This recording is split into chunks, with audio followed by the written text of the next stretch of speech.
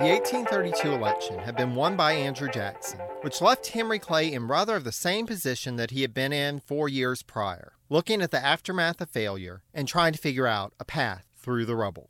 It was a difficult defeat for a man so accustomed to victory, but Clay did not have much time to sulk, as the nation called him back into service to lend his efforts in order to keep the Union from fracturing apart in 1833. Hello and welcome to the Harrison Podcast. I'm your host, Jerry Landry. We left off last time with the nullification crisis, which is where I'd like to pick back up as we move forward with the life of Henry Clay. Now, I'm not going to go into too much detail about the ins and outs of the crisis, as that's a bit outside of our focus. But once Clay returned to Washington for the next Senate session, he was instrumental in working with colleagues in the Senate and the House in order to seek a peaceful compromise to the situation. He had to work with folks from the North and the South, protectionist and free trade advocates, Democrats and national Republicans. In an indirect way, he was working with his recent opponent, Andrew Jackson. Jackson was providing the stick by threatening to use military force to make South Carolina comply with federal law, while Clay dangled the carrot before Southern agitators, including Senator John C. Calhoun, of revising the tariff in a way that would satisfy people on both sides of the tariff debate. On February 11th, he delivered a speech in the Senate announcing the compromise tariff bill that he had been able to negotiate. As a sign of just how momentous Clay's efforts at the time were, his longtime opponent and the man whose jacket he had shot through in their duel in 1826, or episode 41 for us, John Randolph of Roanoke, remarked during a speech in Virginia that, quote, "There is one man, and one man only, who can save the Union, and that man is Henry Clay. I know he has the power, and I believe he will be found to have the patriotism and firmness equal to the occasion." This was a huge shift for a man who had just lost the popular vote by over 200,000 votes to Andrew Jackson just a few months prior, and it speaks to something key to understanding Henry Clay, at least in my humble opinion. When Clay was on his game, and let Clay be Clay, he was an expert politician with a keen sense of the entire playing field of American politics and all of the players on it. He could make change happen by using his savvy, his wits, and his skills of persuasion.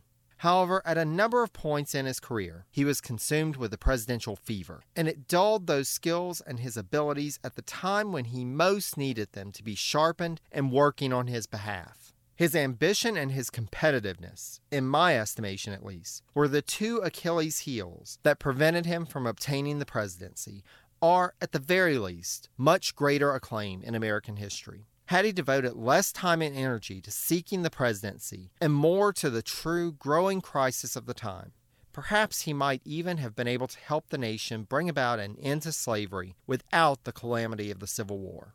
As it stands, we can only speculate about what might have been. Getting back to the narrative. As can be imagined, with Clay receiving such acclaim around the nation for his role, quote, in saving the Union, people start to talk about a third Clay run for the White House in 1836. At the time, Clay wrote that, quote, "I really feel no disposition to enter again on an arduous and doubtful struggle for any office." John Quincy Adams, on the other hand, confided to his diary that he felt Clay's, quote, "vaulting ambition overleaped itself by the precipitation." Clay would not be alone in seeking his party's presidential nomination in 1836, however. He had walked into the 1832 party nomination process with the party's support in the bag, but now he was the twice defeated presidential candidate. For all of his national acclaim, there were doubts in party circles as to whether he could ever win. First, though, we must note that there was a significant change in the party. After the 1832 election, national Republicans felt that they needed to shake things up a bit. But as political parties were not nearly as organized as they are in the present day, 2017 for our non-contemporary listeners, the rebranding of the party didn't happen overnight. In the midst of the bank war in 1834, Henry Clay delivered a speech in Congress on April 14th where he referred to, quote, "the patriotic Whigs of New York City who had sent in memorials calling for the recharter of the Bank of the United States." From that speech, the term would spread, appearing in an issue of the National Intelligencer newspaper that day, and in a letter from Senator Daniel Webster the next day. By the summer, it was the common term used to refer to the party opposed to Andrew Jackson. That's not to say that the primary reason for everyone gathering under the Whig banner was their opposition to Jackson. Some were more issue-driven and, quote, strongly supported the American system in all its particulars and its fundamental assumptions about the importance of the role of the national government in advancing the country's happiness and welfare. They believed in policies that would improve, consolidate, and harmonize the nation, policies that would integrate private enterprise with public interest. However, those that gathered under the Whig banner after it was raised by the leaders of the defunct National Republican Party were a diverse group and became increasingly so as time went on, though its leaders, including Clay, would attempt to establish a core ideology and platform. As Democrats who were disenchanted with Jackson, such as John C. Calhoun, John Bell, and John Tyler, started crossing the line and joining with the Whigs, the policies proposed by the party began to be watered down. The 1836 election would go on to muddy the waters even more. In addition to Clay, a host of other Whigs were talked about as presidential candidates. Longtime listeners to this program will know that William Henry Harrison was one of the people being put forward, and his candidacy would prove detrimental to Clay's chances, as they were both drawing from what had previously been solely Clay's Western base of support. Other Westerners throwing their hats in the ring were Supreme Court Justice John McLean of Ohio and Senator Hugh Lawson White of Tennessee. Harrison and McLean were more ideologically aligned to the core of the Whig Party, while White was one of the disenchanted Democrats who crossed over to oppose Jackson. The final candidate in contention was just as big of a force in the party as Clay himself, Senator Daniel Webster of Massachusetts. At some point, I'm envisioning doing a biography series on Daniel Webster, as we've done for Clay, but the important thing to know at the moment is that Webster, being the only candidate from New England, was expected to be able to count on the votes from that region of the country without much opposition, giving him a slight advantage. But he would have to work to garner support from other regions if he was to be anything more than a regional favorite son candidate. As 1835 went on, Clay was able to read the writing on the wall and told those who inquired time and again that he would not be seeking the nomination in this election cycle. Instead, he proposed that the party divide up its efforts and run two sectional candidates, one focused on building support in the Northeast and one in the South. This may sound a bit counterproductive, as the electoral votes in one region alone were not enough to claim the presidency, even if they could win in all of the states, which wasn't likely. But as Clay was well aware, an election could end up in the House, where who knows what would happen. Worst case scenario, the presidency was lost. But running a strong campaign could get a Whig majority in the House to oppose Martin Van Buren, Jackson's vice president, who was his hand-picked successor. Besides, though I don't have a primary document I can point to as proof, so take this with a grain of salt, but with Clay not being at the top of the ticket, would he really want a Whig candidate to win in 1836? In addition to electioneering for Whigs, Clay would continue to champion Whig causes in the Senate, and often could be found taking the lead in opposing Jackson and his administration's proposals. As the election neared, Clay was becoming increasingly confident at Whig chances at the polls. He wrote to Samuel Southard on September 27th that, quote, "I think the political signs are highly auspicious. I have now very great confidence in the defeat of Mr. Van Buren." Who did Clay think would ultimately come out on top? Well, he threw in his support for General Harrison. In late October, he attended a large barbecue close to his home, Ashland, where he announced that he would be voting for Harrison as he felt Harrison to be best positioned to defeat Van Buren. In private, though, Clay would admit that Webster was his preferred candidate. Either way, it would not be the Whigs' year for victory. Van Buren won the popular vote with just over 764,000 votes. Combined, the Whig candidates garnered just over 736,000 votes and won 10 states. As we've discussed previously, Harrison was the best performer out of all the Whig candidates by winning 6 states, including 2 on the southern side of the Mason-Dixon line. Webster only won in 1 state, his home state of Massachusetts, with even neighboring Vermont opting for Harrison. Hugh Lawson White only won Georgia and Tennessee, and South Carolina, whose electoral votes were awarded by the state legislature rather than by the popular vote, decided to skip over all of the candidates officially in the running and instead award their votes to Wiley P. Mangum of North Carolina. Though Whigs were disappointed in the result, they also had cause to be cautiously optimistic about the future. Van Buren hadn't even been able to win Andrew Jackson's home state, and his support was understood to be weak and dependent on staying in the good graces of Jackson. Meanwhile, Whigs had picked up more seats in the House. On top of that, they had run a military man who had outperformed all of the other Whig candidates in the running. As Thurlow Weed wrote after the 1836 election, quote, "Depend upon it, Van Buren's election is to be the beginning of the end." Indeed, Clay would have a front row seat for the calamity that was the Van Buren presidency. 2 weeks after the inauguration, the Panic of 1837 began, and the Whigs had no qualms about laying the blame at the door of the White House and the man who was seen as being Jackson's unofficial third term. As Van Buren's term went on, it became increasingly apparent that he would face a tough time getting reelected, and that the Whig candidate, whoever he may be, would have a fair shot.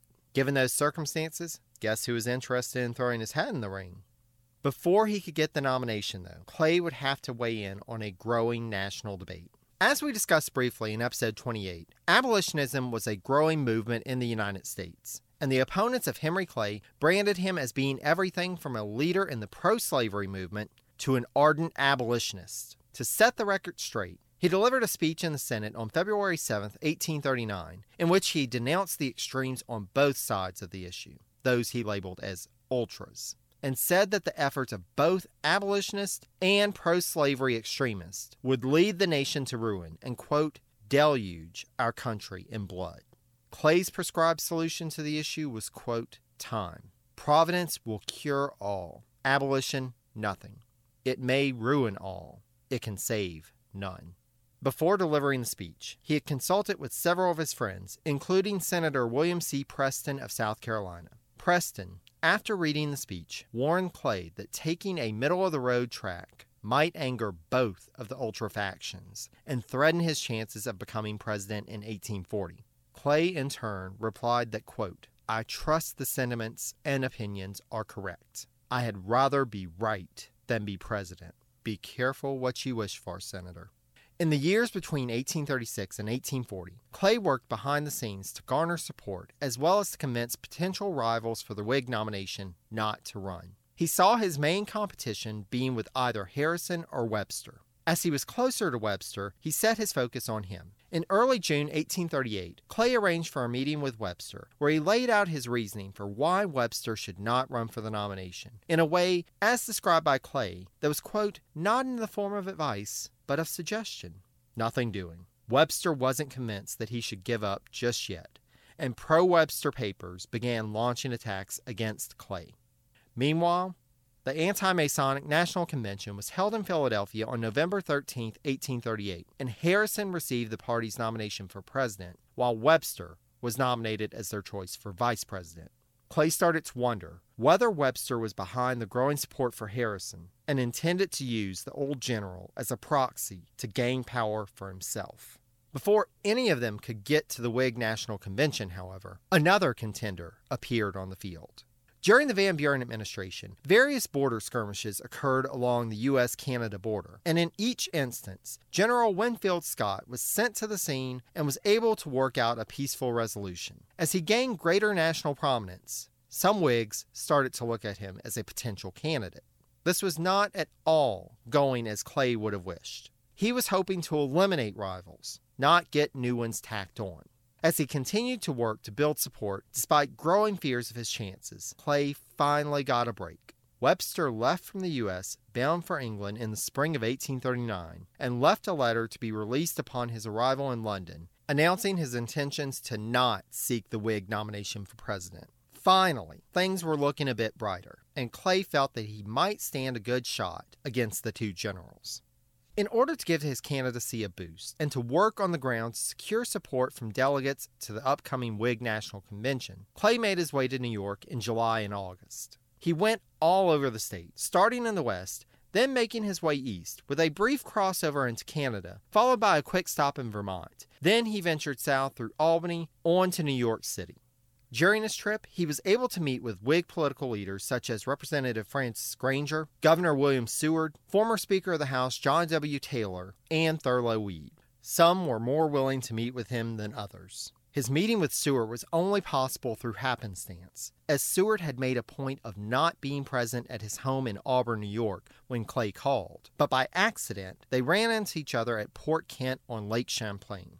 Clay would find that a number of Whigs in New York with Seward as one of that number, were concerned about Clay's electability, and Winfield Scott was proving to be an attractive alternate candidate. In town after town, though, he was toasted as, quote, our distinguished guest, Henry Clay, the great pacificator, and was increasingly looked at as the candidate to beat as the time neared for the Whigs to gather in Harrisburg, Pennsylvania. Unlike nowadays, candidates did not attend the nominating conventions. Instead, they had to rely on their proxies on the ground to manage the behind-the-scenes wheeling and dealing to secure the nomination for their favorite candidate. Harrison, as it turned out, had a good one in his corner, Thaddeus Stevens of Pennsylvania.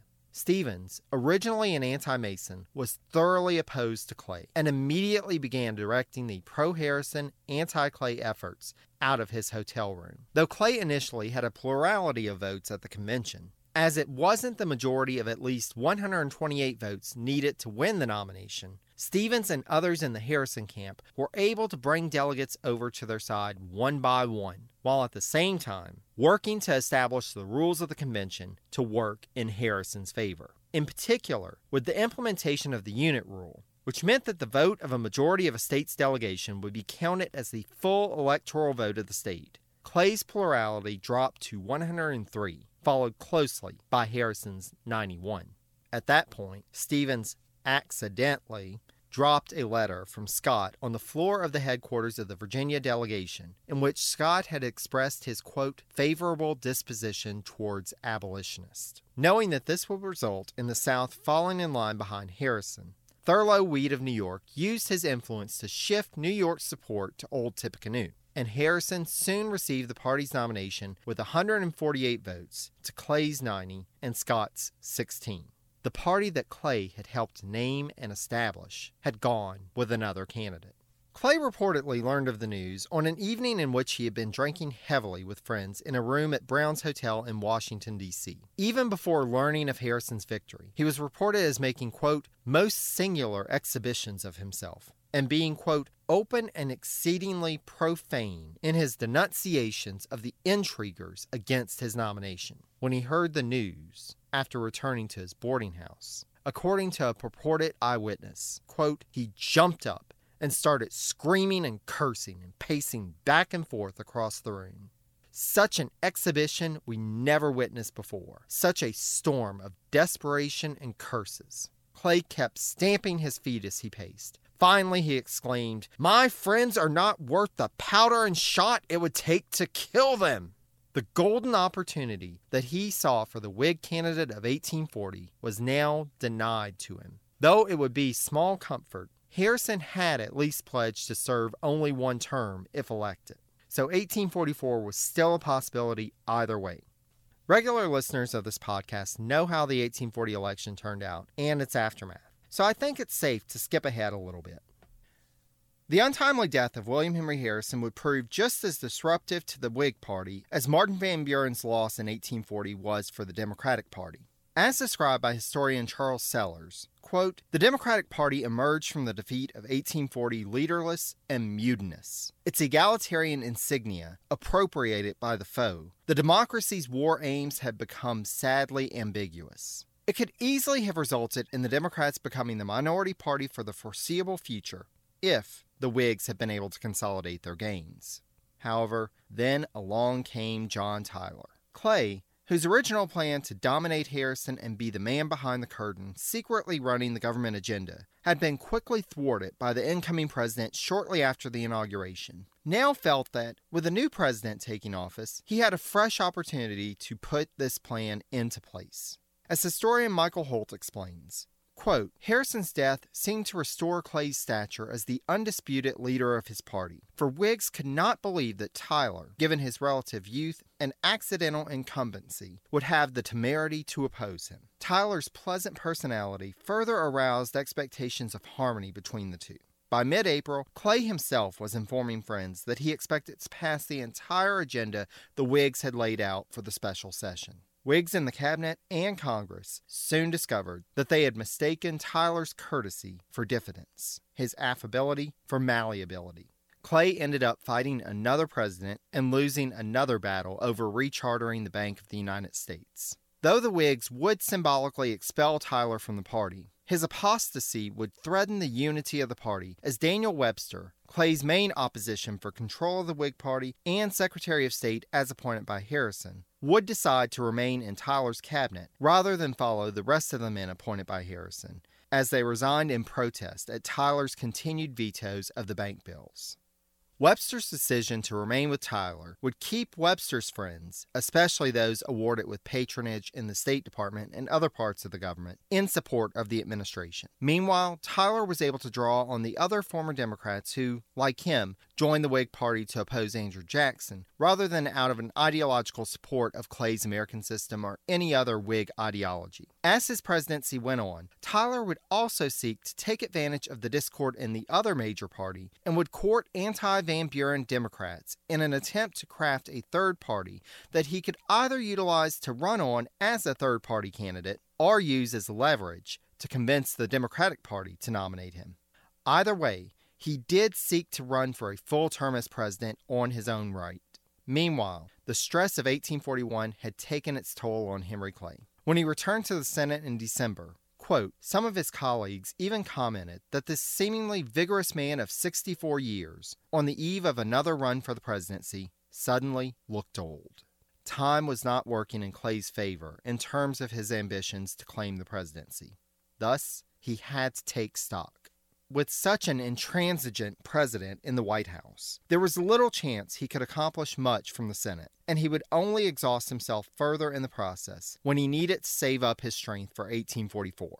Thus, on February 16, 1842, he submitted his letter of resignation to the Kentucky General Assembly and requested that March 31st be his actual resignation date. It is not coincidental that this date was only 5 days prior to the North Carolina Whig State Convention, which was due to name Clay as its choice for president. When the 31st arrived, he delivered a farewell speech in the Senate and was greeted by many of his colleagues. However, Clay noticed his sometimes friend, sometimes rival John C. Calhoun, quote, standing at a distance. He walked over to him, and the two men embraced in silence. Even these titans of American antebellum politics could take a moment to drop their plotting and conniving in order to show respect to their fellow contenders when they were leaving the field, no matter how briefly the departure was meant to be. Indeed, Clay returned to Ashland with nearly every Whig, and really nearly every Democrat as well, knowing that he was in the running and was the likely Whig candidate in 1844. However, there were fears as to, quote, whether this obviously tired and worn-down warrior could lead the troops to victory. We'll leave it there for now and pick up next time in an episode I'd like to call GTH, How Texas Kept Clay from the White House. I feel a little explanation is in order with this one. Supposedly, people who decided to pack up and head west to Texas would carve in their doors the initials GTT, which meant Gone to Texas. Considering what happened in 1844, I figured that the Clay campaign of that year would have instead carved GTH, gone to, and you can figure out what the H stands for, I'm sure. I promise we'll get back to Harrison at some point. While, as a student of Old Tippecanoe, it has proven quite beneficial to understand Harry of the West better, this is, in fact, the Harrison podcast and not the Henry Clay podcast. I'm thinking 2 more episodes should do it. Honestly, we could go on for a while longer with Clay, and I'd be interested in hearing an extended series or even a podcast devoted to Clay. I'm just not the person to do it. However, our resident Clay fanatic might take up that baton someday. Who knows? Speaking of, as always, special thanks go to our audio editor, Andrew Foncook. Whether I'm talking about the hero from North Bend or the mill boy of the Slashes, I couldn't do what I do without him. If you, like me, could use his assistance with your podcast or next audio project, drop him a line at andrew@foncook, that's PFANNKUCHE.com. As for me, please send any questions, comments, suggestions, or random memes involving Old Tippecanoe to harrisonpodcast, all one word, @gmail.com. I can also be reached on Facebook and Twitter at Harrison Podcast, again, all one word. Source information for this episode can be found on the website at whhpodcast.blueberry, that's BLUBRRY.com. You can also catch up on past episodes on the website, or you can subscribe on iTunes, Stitcher, Google Play, TuneIn, or any of the other subscription options available to ensure that you don't miss a single episode. As always, I can't thank you enough for listening. Take care, dear friends. Until next time.